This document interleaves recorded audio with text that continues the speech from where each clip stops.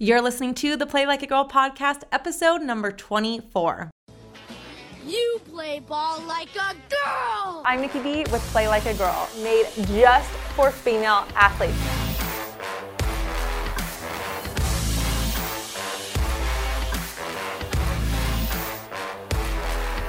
Can be a girl in a man's game, a diamond in the dirt. Hello, everyone. Welcome to the Play Like a Girl podcast. I'm your host, Nikki B.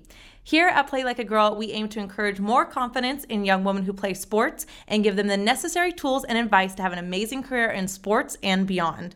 If you are a young woman who plays sports and lives an active lifestyle, or you know one of these young women, I am so excited you are here. Each week, we will either bring you a guest in the sports world or have a roundtable discussion of the many taboo and important topics in the world of female sports. Are you with me? Let's change the game. All right, Plag listeners, today's guest is basically a badass. I know all of our guests are, but Robin Bone really defines what it means to play like a girl by competing with the boys, not giving up, and proving people wrong. She also basically defies gravity, which I find so freaking cool. She is a pole vaulter who's been told no, torn down, and made fun of, but she never let any of that stop her. Please give a warm Plag welcome to Robin. Well, hi, Robin. Thank you so much for joining us on the Play Like a Girl podcast today. Oh, no, thank you so much for having me. I'm so excited to talk with you guys. Yes, I'm so excited.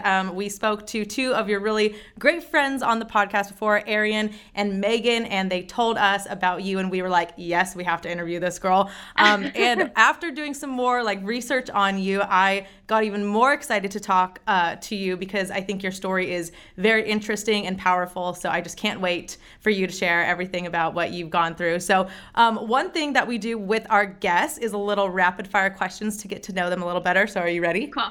Yes. Okay. So where do you currently live? Scottsdale, Arizona. Love it. Yeah, Michelle and I, we were just talking. We need to make a girls trip out there because there's so many amazing athletes, such a great group of you girls out there. Yes, there's a great group of girls here. You guys definitely need to come out. Yeah, some awesome athletes too. It's so cool. Okay. And where did you grow up? I was born in Toronto, and then I spent kindergarten through 10th grade in Darien, Connecticut, and then my family moved back to Canada. Oh, cool. Canadian girl. Yeah. I love it. Okay. So a little bit of both. Yeah, I love that. Okay. What sports did you play growing up? Gosh, I really played pretty much everything under the rainbow. I most was a competitive gymnast, so I did that pretty much from when I can remember all the way through the beginning of high school before I had to stop. Mm-hmm. And I also played softball, soccer. I played football. I played basketball. I played pretty much everything. I played lacrosse in high school. Yeah, I played a lot. And then I played everything. Track. Oh my gosh, such a well-rounded athlete. I don't even know how you kept up with all of those, but we will dive into that later. Okay, next question. What is your favorite quote? Oh my gosh, my favorite quote, I have so many. I think one of them, my dad always says this, I think about this pretty much every competition, is be the thermostat, not the thermometer. And it just means set the tone, and you don't need to always be concerned with your surroundings. Just focus on what you're doing and set the tone. Oh my gosh, that is good. I love that one. Okay. What is one of your superpowers? My superpowers? Oh gosh. Brief moments in the air, I do get to fly because I'm a pole vaulter, but I also am a good baker. A lot of people wouldn't know that, but I do bake, and not the fat-free, healthy kind, like the bad stuff. The good stuff. Oh my gosh, yeah. That's too funny. I was gonna say, I feel like one of your superpowers is just being able to be at defy gravity basically, but also a baker. I mean, we wouldn't know that, so you gotta bake us some cookies. Send them our way. We will gladly take them. Okay, and final question: who is your favorite athlete? My brother. Hands down. He played college football. He was a quarterback, but he just had such an inspirational story, and he really always showed me the way. He was resilient, determined. He really was underestimated at times, and when it mattered, he showed up, and I really hope to be like him. Oh, well, I think you are so much like him just based on what I have read up about you. And it sounds to me like you guys got some great parents that just instilled those qualities in you guys. We're pretty lucky. Oh, that is absolutely amazing. Okay. So when I was reading about you, I pretty much got to the conclusion that you were like basically like a monkey as a kid, just always hanging upside down, always just being rambunctious and never sitting still. And you did gymnastics, like you said, that was your main sport. And then, of course, almost every other sport under the sun. And what I found was interesting, you played football with the boys when you were younger and even got MVP on that team when you were younger. But what I want to know is how did you juggle all of those sports and then also make gymnastics your first priority? Well, I had really great coaches in all of the other sports, so they were really understanding when I had to miss practices. They knew that I wasn't necessarily missing a practice and sitting on the couch or doing something different. They knew that I was most likely training harder than what they were doing at practice. And, I did gymnastics from 2 to 7 p.m. and I'd always hope that I'd have the practice at 7 p.m. or after. So sometimes I would go straight from gymnastics to lacrosse or football, and I would just wear my leotard under whatever clothes I put on over to play the next sport. So it was a lot. And thank gosh I had my parents, they just were drivers. They'd drive us from one place to another place. And I don't know how they kept up with both my brother and my schedule. It was pretty crazy at times. Oh my gosh, that's so amazing. They were your Uber drivers, like before Uber was even a thing. Exactly. I love that. And I want to know, because you shared a story with us a little bit before we started recording about you playing football with the boys. So can you share that story with our listeners? Yeah, so my dad has always been a football coach and my brother played football. So when I was younger, I'd always have to go to the practices and wait around. And I never thought that it was a thing where girls played this and boys played that. I just played, and I always used to play with the boys who were older than me because my brother's 2 grades ahead. So we'd play games like Kill the Carrier, and I just was never afraid. So in my 5th grade, I went out for football. And actually, it's funny because I was telling you girls this earlier. My dad, we showed up and I was ready and I wanted to make a huge statement. And I showed up, and the woman who was doing the registering, she stopped my dad right in his tracks. She said, girls don't play football. Like, she can't play. This is the boys' team. And my dad just didn't have any kind of thought to it. He said, okay, Rob, just go warm up. And I just kind of walked away. But I just wanted to hear what he said to her, because I couldn't believe that she even said that. So he just kind of said to her, listen, you will never tell my daughter if she'll play football or not. I've already cleared it. I got permission. She can play better than all these other guys out here. And so I was actually so lucky. I did the tryouts, and I was first pick overall, which was kind of funny because when I first started at recess, I always played football. I never wanted to go on the swings or anything. I just wanted to play football. And when I was in 1st grade, we had recess with all the grades. And I remember my brother was older and I was the last one picked. And my neighbor actually picked me because he knew from backyard sports, he knew that I could play. And I remember I had one chance. I just knew if I ever got the chance to get the ball, I had to do something. And so after that, I used to get picked kind of close to the top, which was always fun. I love that. Talk about playing like a girl. That is just like epitome of playing like a girl. That is so, so cool.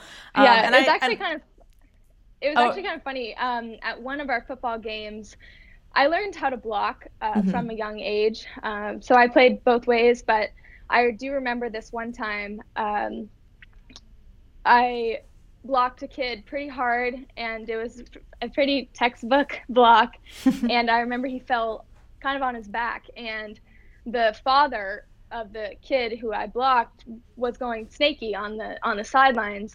And my dad, I didn't even realize it. I just kind of blocked him and went straight to where the ball was. But my dad, I know that he was really proud in that time, and we kind of laugh about it now, thinking like, oh my gosh, and I just remember thinking like, yeah, you just got hit by a girl. Oh, I love that. That is so cool. Well, and share with me too, because you've kind of talked a lot about your dad, and I really want to know, like, what are some of the qualities or things that he told you growing up? Because it sounds like he was a pretty good role model for you, and he pretty much told you can do anything that the boys can do, and if not better. So what are like some of the things that you remember him telling you growing up, and even to this day? Yeah, just so many things I think that I learned vicariously through him. I was included in everything. My mom worked, she was working for Microsoft at the time in New York City. She is a total bad, or I don't want to say that on here. She's a You could total say badass. it. She's awesome. I always say my dad was a quarterback, my brother was a quarterback, but my mom's the quarterback of our family. She kind of keeps Oh, love everyone that. doing our stuff. But just growing up, my dad always included my brother and I playing football outside and baseball and basketball and everything. And I always was really immersed in it. But I never felt as though I couldn't keep up because I was a girl or anything like that. And my dad was the first Canadian quarterback drafted to the NFL. Oh, I wow. believe that's the correct stat. So I kind of just always wanted to be like him in that sense, and so my brother and I always looked up to him, and he just had so many great sayings when he was coaching the football team, and I was kind of his little assistant coach. I always stood next to him on the sidelines and stuff. So I was just really lucky that I had a father who included me in all of that because I don't really know anything other than that. Yeah, I love that. What a great story. And I think that's just awesome advice for parents out there too. You know, you have to just be the biggest advocate for your kid no matter what, and just always push them and encourage them to strive for more. So I absolutely love that. Well, let's talk a little bit about you getting into gymnastics. So I know that was kind of your main sport, but at 15 years old, right, you got some devastating news of your fifth concussion and that you could no longer compete in gymnastics. So I mean, 15 is a pretty young age. How did you handle that? And what was the process of like, what's next? What was that like for you? So gymnastics was pretty much, I really viewed it as my life. I thought it was who I was. I mean, I did it every single day from 2 p.m. to 7 p.m. in 5 hours every single day. It really taught me so many great skills, time management, discipline. I remember when I was pretty young, I was having to do a skill on balance beam and I was a little bit scared to do it. And for whatever reason, I started to cry. And my gymnastics coach, she pulled me down off the beam. And she's like a second mother to me. My two gymnastics coaches, they're like second parents to me. And she pulled me off beam. And I remember she sat me in front of the mirror and said, sit here and look at yourself. And I still think about it all the time. Sometimes when I'm having a weird day at track, I'll go to the bathroom and look in the mirror and talk to myself. But it was one of those things where gymnastics was my life. And in the gym, it was like my second home. And I felt like I could conquer anything. And so when I had my fifth concussion, it was really scary at the time because everything just happened so fast. It was on a skill that wasn't necessarily a hard skill. I had been doing it since I was probably 6 years old. And I just hit my head. And everything after that was pretty, from being like standing up and closing my eyes and just falling over. For someone who has incredible balance, that was quite terrifying for me. And then just the healing process of it all, when you don't know your phone number, or you can't remember if you've said something out loud, or you'll read a page and you have no idea what it just said or what it meant.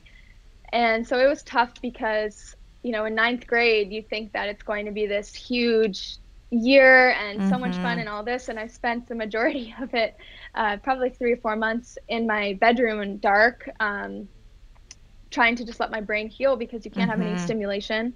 I had an incredible concussion doctor, and he really helped my family and I through that process. He was phenomenal. He's back in Connecticut. And it wasn't necessarily until I went and kept doing the same tests. We did them over and over and over, and at certain points it kind of halted. It stopped improving. And I just remember my last test that I did, I thought for sure that this was going to be the one where I was going to get cleared to go back to gymnastics and everything, because I was back in school at that point. I was able to see friends, and I just didn't fully feel like myself until I was in the gym, right? And so I took the test and I thought it was great. And my parents got called into the room, and I thought they were coming in because he was going to say, we're good now, she can go back. And he came in, and I remember sitting in this chair, and my parents were kind of standing next to me, and he sat down in the chair, and he just kind of got right to the chase, and he just said, Robin, it's not safe for you to do gymnastics. Wow. And I remember thinking immediately, just being so irritated, thinking, I've waited 6 months, like how much longer do I have? I'm doing everything. Come on, like everything's okay. I have a little bit of post-concussion syndrome just with certain things. But so I said, well, when can I return to gymnastics? And my parents were kind of nervous because I know that they knew that how, I don't want to say necessarily that I was depressed, but how dark of a time I was going through without it. And he just repeated the same thing. He just said, Robin, it's not safe for you to return to gymnastics. And that's when it totally just hit me like a ton of bricks. You know, I still get emotional thinking about it just because I was so young at the time, and I totally identified as being that gymnast. And Right. you know, I'd won state championships, and I was always the one doing tricks and flips, and I really felt like that was who I was meant to be. And when that happened, I just totally shut down. I don't really remember much after that, except for driving on the way home. And, you know, my mom and I were in the car, and I think my dad took a separate car there. And so we were meeting back at home, and my mom just said, look, you know, we'll take you. You can go talk to Lori, and we'll talk to Frank. And those were my two gymnastics coaches. And I remember I showed up at the gym, and I just, you know, burst into tears because I didn't know how to even explain it. And God bless my coaches. They just listened while I like, you know, when you're crying so hard, you can't even get it out. And so they listened, and they just told me, you can still be part of it. You can help coach. You can come in whenever you want. You know, we're always going to be behind you. And, you know, I played other sports. I made varsity lacrosse as a freshman, so I was looking forward to that in the spring. We actually won states my freshman year lacrosse, which was pretty special, but I didn't care at that time. I didn't care about anything but gymnastics, and so I was quite down for a long time and a lot of tears. And, you know, I'm so thankful that for my family and my friends, they just constantly helped me get through it. And I just remember my parents were getting dressed up to go somewhere, and I remember laying in their room on the bed watching TV, just feeling totally sorry for myself. And I think they just had enough. I think maybe this was about a month after, and I can't remember which one said it, but they both were like, listen, you gotta stop. It's enough. You know, you can't do it anymore, but gymnastics is not who you are. It's just what you did. Right. And they both assured me I was a sister, I was a friend, I did all these other sports, I was creative, I had, you know, business abilities. I had all these other things going for me, but gymnastics wasn't who I was. It's just what I did. And I think when they told me that, I always go back to that. Now that I'm a pro track and field athlete, I just make sure that I always see outside the world of track and field. I just have a broader understanding of all the things that are out there. And so after that, my friends were great. They encouraged me to go out for the track and field team, and I knew I was fast, so I figured I would just do the 100 meters or the hurdles. And so I did start with the 100-meter hurdles and the long jump, and I actually even did the triple jump for a bit. But it wasn't until the track coach said, you were that gymnast, and obviously I was so proud of that. Aww. And I said, yeah, I am. And he said, well, you're going to be a pole vaulter. And I had never even heard of pole vault, but I said, okay, I had vault in the word, and it sounded like fun. So I started, and it was kind of funny because I knew that there was a competition in 2 weeks, and I wasn't going to tell my parents because I just was worried that after having all the things that I loved kind of taken from me, I was scared, just not my family or anything like that, just things that I enjoyed doing that I loved to do taken from me. I was worried that they were going to say no right away, or my concussion doctor was going to say no right away. And sure enough, I practiced it for a couple days, and I really only jumped 4 feet high. I mean, it really wasn't very dangerous how high I was jumping. So when I asked my parents, they said, look, we'll ask Dr. Lee. So we went to Dr. Lee, and he was just kind of like, come on, kid. I just told you to stop flipping through the air, and now you are trying to use something to propel yourself up there. Right. Like, come on, sit even down. further, even higher. Yeah. And so thankfully, he kind of turned to my parents and kind of just said, what do you think? And I think at that point, they saw that I had some light in me and was excited about something, and I hadn't been like that in a long time.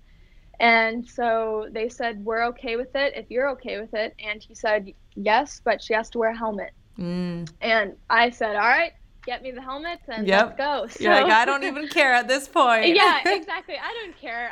It was a little bit different in the beginning, but I mean, I was only going this high, but you progress, obviously. So Right. Well, and I want to talk about that helmet story in a second, but there's some really just some good nuggets in that whole story that you just told us as far as, just the resilience that you had and also, I mean, from having a concussion and an injury like that, I think it's the one thing for athletes that it makes it hard is it's not a physical injury that you can see or that hurts or anything like that. I mean, I'm sure at times like your head does hurt in a way, but it's more of it's a mental thing. And like you said, it takes, months and months to finally regain like your memory back and just like little day-to-day things that we, so often take for granted. And so I think that it's just, your story is just so cool because you fought through and you took the time for your body to rest, for your brain to heal. As hard as it was, I'm sure, sitting alone in your room and none of that brain stimulation, it must be hard, especially for an athlete. So I just think that's so cool that you did that. And then also your parents, I love the story of them kind of just telling you like, look, like enough is enough. You've cried about it. It's okay to mourn it. It's okay to be sad, but like, let's figure out something next. And the whole thing, I think a lot of athletes face is the identity crisis, right? Once they're done playing their sport, it's like, well, what's next? Because you identify yourself as a gymnast or a golfer or as a, track and field person or as a pole vaulter or whatever it may be. And it's like, well, now who am I? So I love that you still to this day know, like, yes, I'm a pole vaulter. Yes, I'm a track and field athlete. But at the end of the day, that's not all that you are. You have all these other things that you're great at. So I think I got to meet your parents. I feel like your parents are just some awesome people. Yeah. I just love them. They're amazing. I love those qualities that they've instilled in you. I think it's just really cool. And you can tell that you come from a great family. So that's absolutely amazing. But let's talk about the helmet story because I want to know more about that. I read about it and the story I read was so interesting. And it has, a little bit of a negative it's a negative story where you're kind of bullied a little bit for wearing the helmet. So can you share that story with us? Yeah, so I was the only person to wear a helmet, and I pretty much still am. But it was kind of interesting because at the beginning, in pole vault, everybody always sees it and says, oh my gosh, I could never do that. That looks so scary. I'd be so scared. But what they don't realize necessarily is at the beginning, you don't just automatically fly 15 feet in the air. You really start low. And I think my first competition, I jumped 5 feet and 6 inches. So really low. People high jump over that, okay? And so I tried it for 4 weeks in my freshman, or I think it was about 5 weeks in my freshman year. And then in my sophomore year was when I really felt like I started it. But so there was a competition where the seniors on our team were writing their SATs. And so my track coach, he said, look, you need to go to this invitational in New Haven, and it's a senior meet, but the seniors can't go, so you're going to go. And I remember thinking, awesome, I definitely don't deserve to go, but I'll go. And it was so much fun. But I do remember I came in last. I think I jumped 7 feet. I think last or, tied for last. And it was pretty tough because I went from going from gymnastics where it was state championships and I just knew how to get better and knew how to be at the top.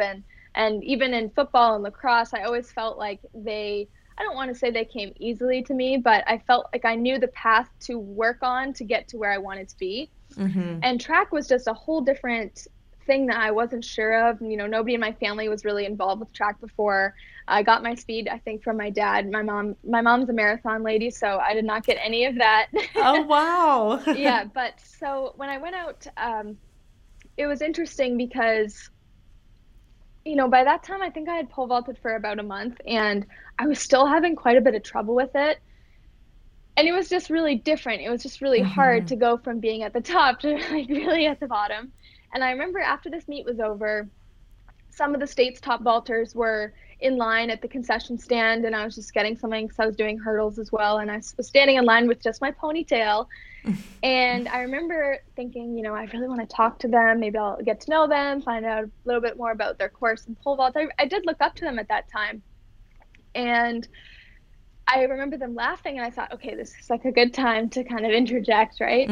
And I heard them, and they're like, oh my God, I would pay to watch that. She looks so stupid. Her helmet looks so dumb. Like, I would pay to watch her vault.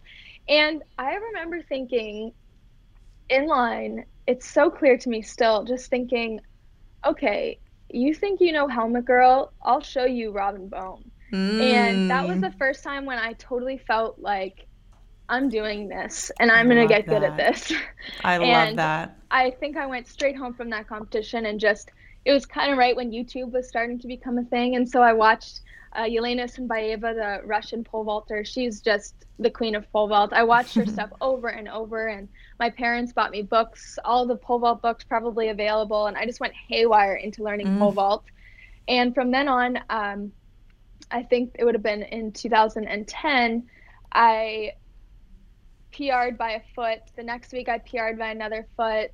You know, a week later I PR'd by 6 inches. And so I was starting to get up there. And it was interesting because now it wasn't kind of like, oh, Helmet Girl. It was like, who's that Helmet Girl? And it was fun because it was something that was new and exciting. And I really felt like I did it, you know. And so we had state championships coming up, and I really wanted to win and let those girls know that Helmet Girl is actually Robin Bone. I love that. And so I put some rhinestones on the back of my helmet that said Bone, because I wanted to give it a little bit of a girly touch. And and I remember the state championship meet, I did end up winning, which was just such a crazy thing at the time, because I went from jumping so low to jumping pretty high very quickly.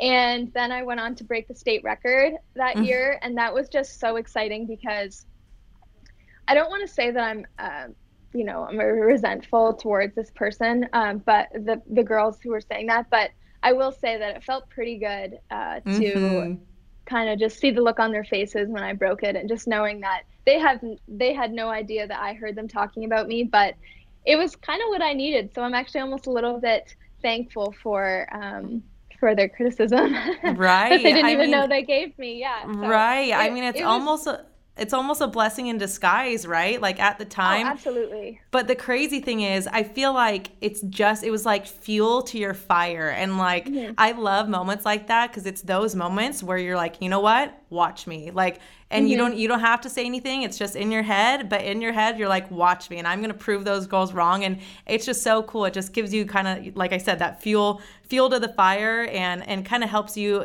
with your drive to get better. So, and like, look what you accomplished after that.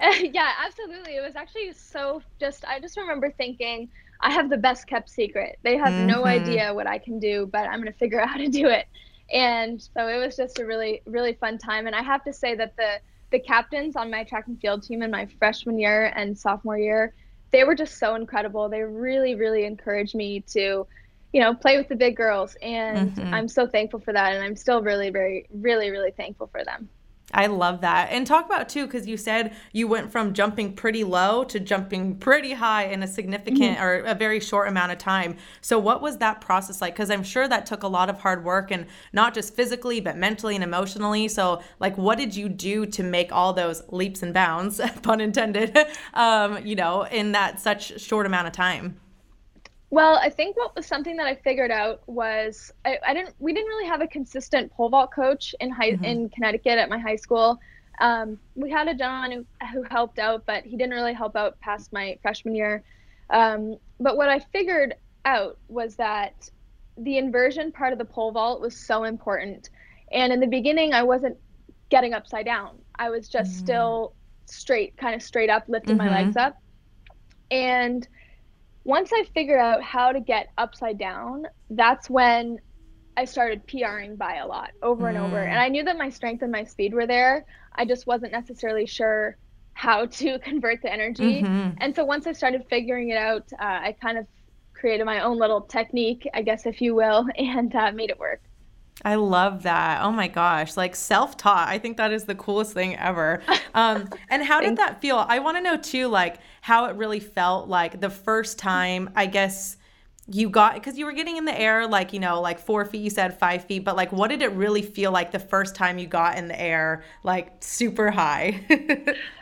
Oh gosh. I think it's interesting because it's a bit of a gradual progression, but I do remember the first time the pole actually bent, and it kind of gives you this little boost. And you do feel weightless at times. If you hit the proper mark when you take off, it doesn't hurt. If you don't, it kind of hurts your back and your neck and all kinds of other areas. But when you hit the right mark, you really just, the pole really just takes you kind of for a ride. It flings you up, you move your, feet above your head and you get upside down. And then when the pole unbends, that's when it shoots you up. And it was the first time I remember shooting up. That was cool because you get this weightless feeling. And then obviously the higher you go, the longer you fall. And I always remember thinking, I want to get high enough when I fall that I can do like a little celebration in the air. I love that. So, yeah, so it's been pretty fun, just the progression of it all.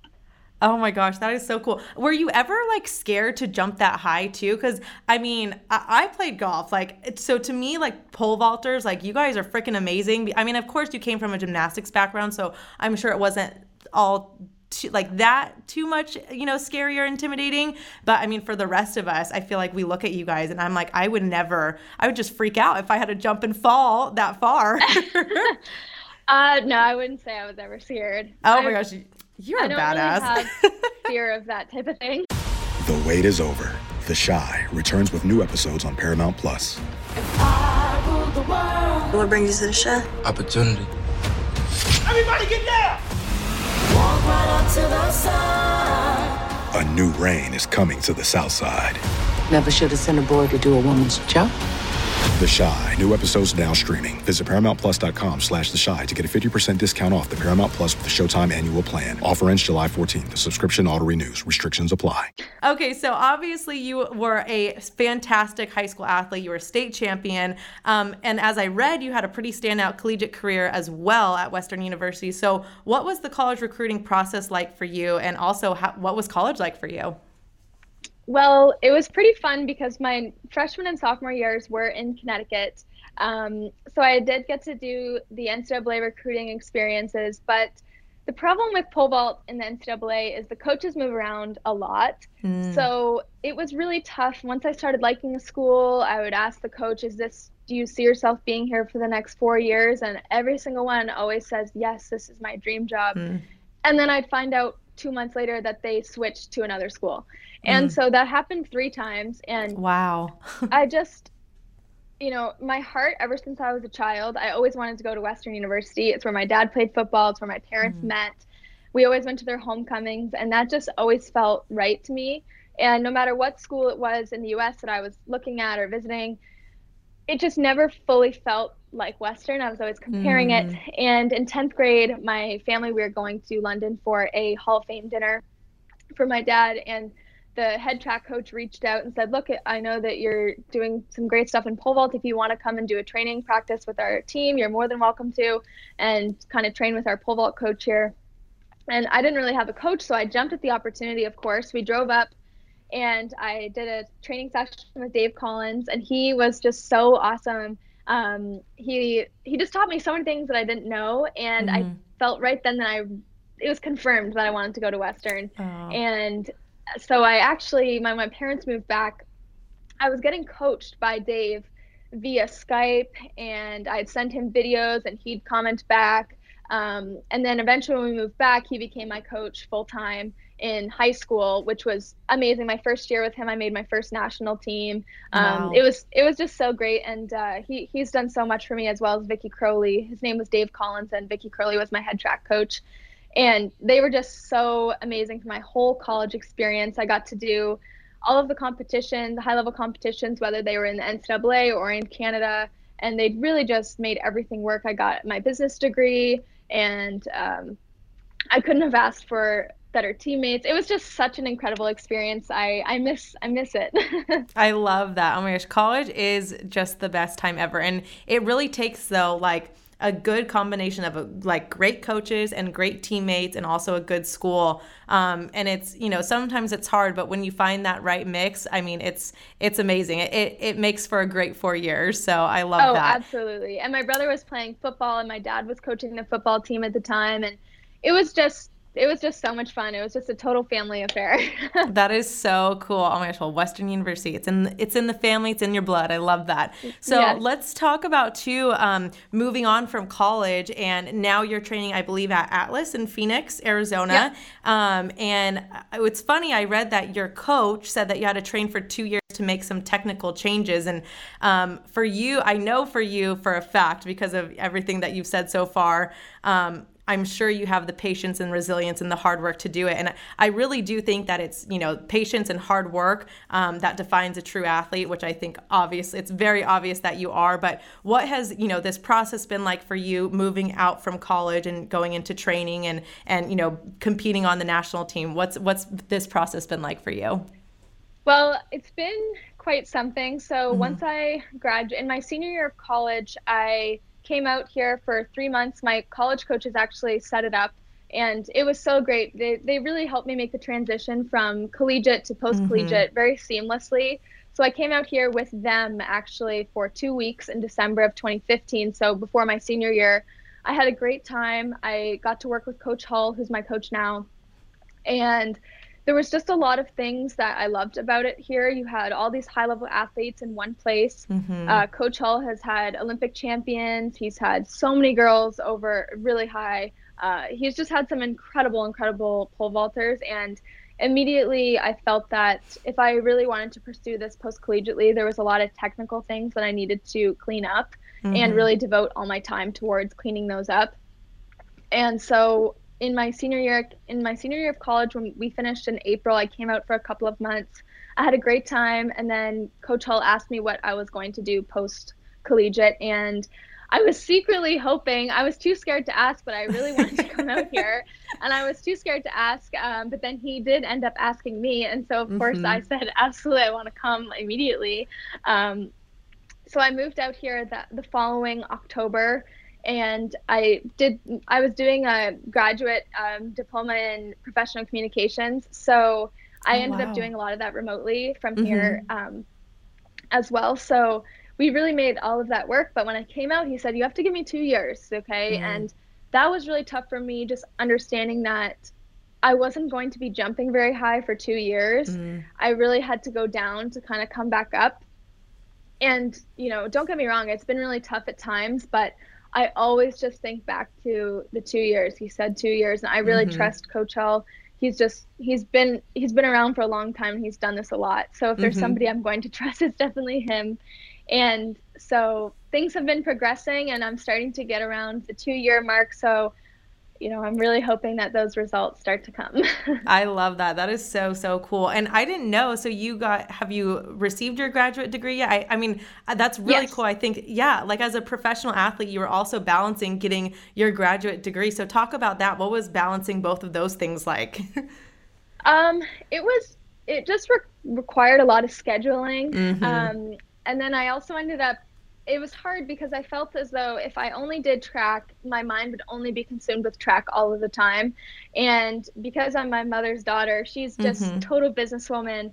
I always wanted to keep some of that at the same time, just to make sure that I never felt too overwhelmed with track, because whenever I have downtime, obviously you always are thinking of what you can improve. And just for my own mental sake, I decided to keep TAing. So I TA like 3 courses at Ivy Business School in Western. I TA an MBA course, Master's in Science course, and undergraduate junior year business communications course. And it's so much fun because I just can stay in that loop and really feel as though I have other things going on other than track, so I'm not too congested with it. But yeah, so I had incredible professors. They were great. They really helped me coordinate, and they were so understanding. And I really appreciate everything that they did. And I had my academic counselor. Her name's Kelly Callahan. She's actually my best friend's mother, but she was just so instrumental in putting everything together and making sure it all worked, and all my professors were on the same page. And without her, it really would have been quite difficult to do all on my own. So I'm really thankful for her as well. I love that. That is just so cool. And it really just goes back to the whole, athlete identity crisis thing. But I think it's cool that you can't put all your eggs into one basket. Of course, you're going to compete your hardest 1000%. But at the same time, that like you need to consume your mind with other things and kind of like stimulate your brain in a different way versus just constantly thinking about pole vaulting and track and field. So that's amazing. I think that's the coolest thing ever. What is next for you? Because I know you talked about you're gonna like the 2-year mark is coming up. So what is really next for you right now? Yeah, so this indoor season, this is a really long track season this year. Worlds are in October. Typically, they're at the end of July. So it's been really pushed back. It's in Doha, so it's super hot there, so they have to wait a little bit longer. But this year there's Pan Am Games as well as World Championships. And I've reached the Pan Am mark previously in my career.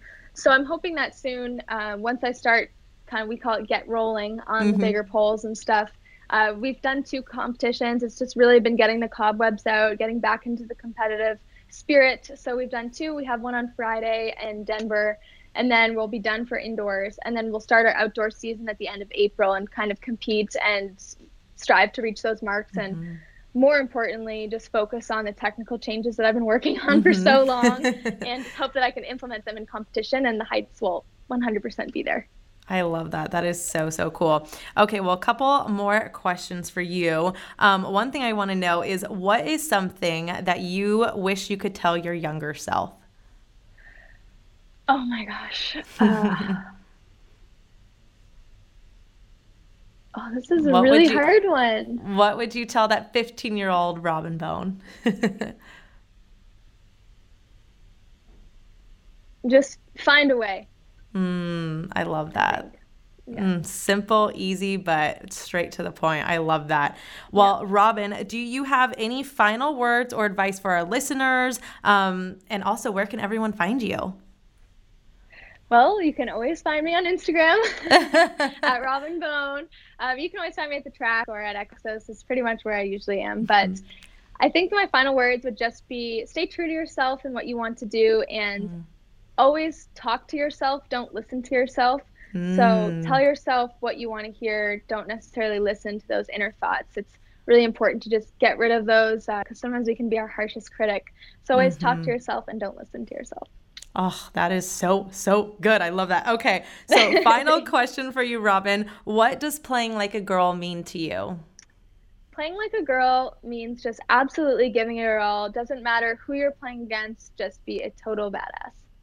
Love that. Oh my gosh. Well, thank you so much, Robin. Really appreciate you coming on the podcast today. Oh, thank you guys so much for having me. I really appreciate it. Oh, you guys, I absolutely love that episode with Robin. She is just, like I said, a badass in so many different ways. And I actually loved really the way she talked about how she does things outside of her sport, and how, she went through the whole athlete identity crisis thing, but she realized that she is more than just a gymnast or more than just a pole vaulter. And that was something that really stuck out with me, along with her tenacity and resilience and just keep fighting and keep doing what she loves to do. So I absolutely love this podcast, and please make sure to share this episode with a friend who you think will enjoy this podcast.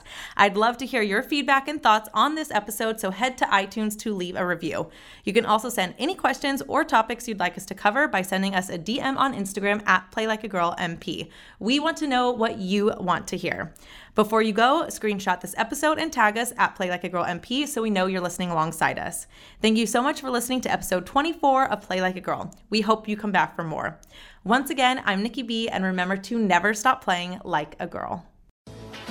You play ball like a girl!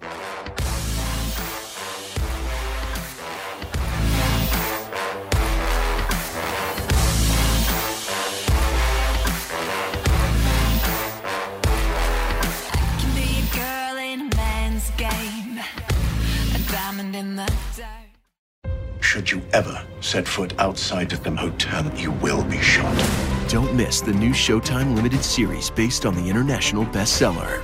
For the last 4 years, I've been a prisoner. Why are they keeping you here? Starring Emmy Award winner Ewan McGregor. This is the brave new world that you dreamt of. Be very careful.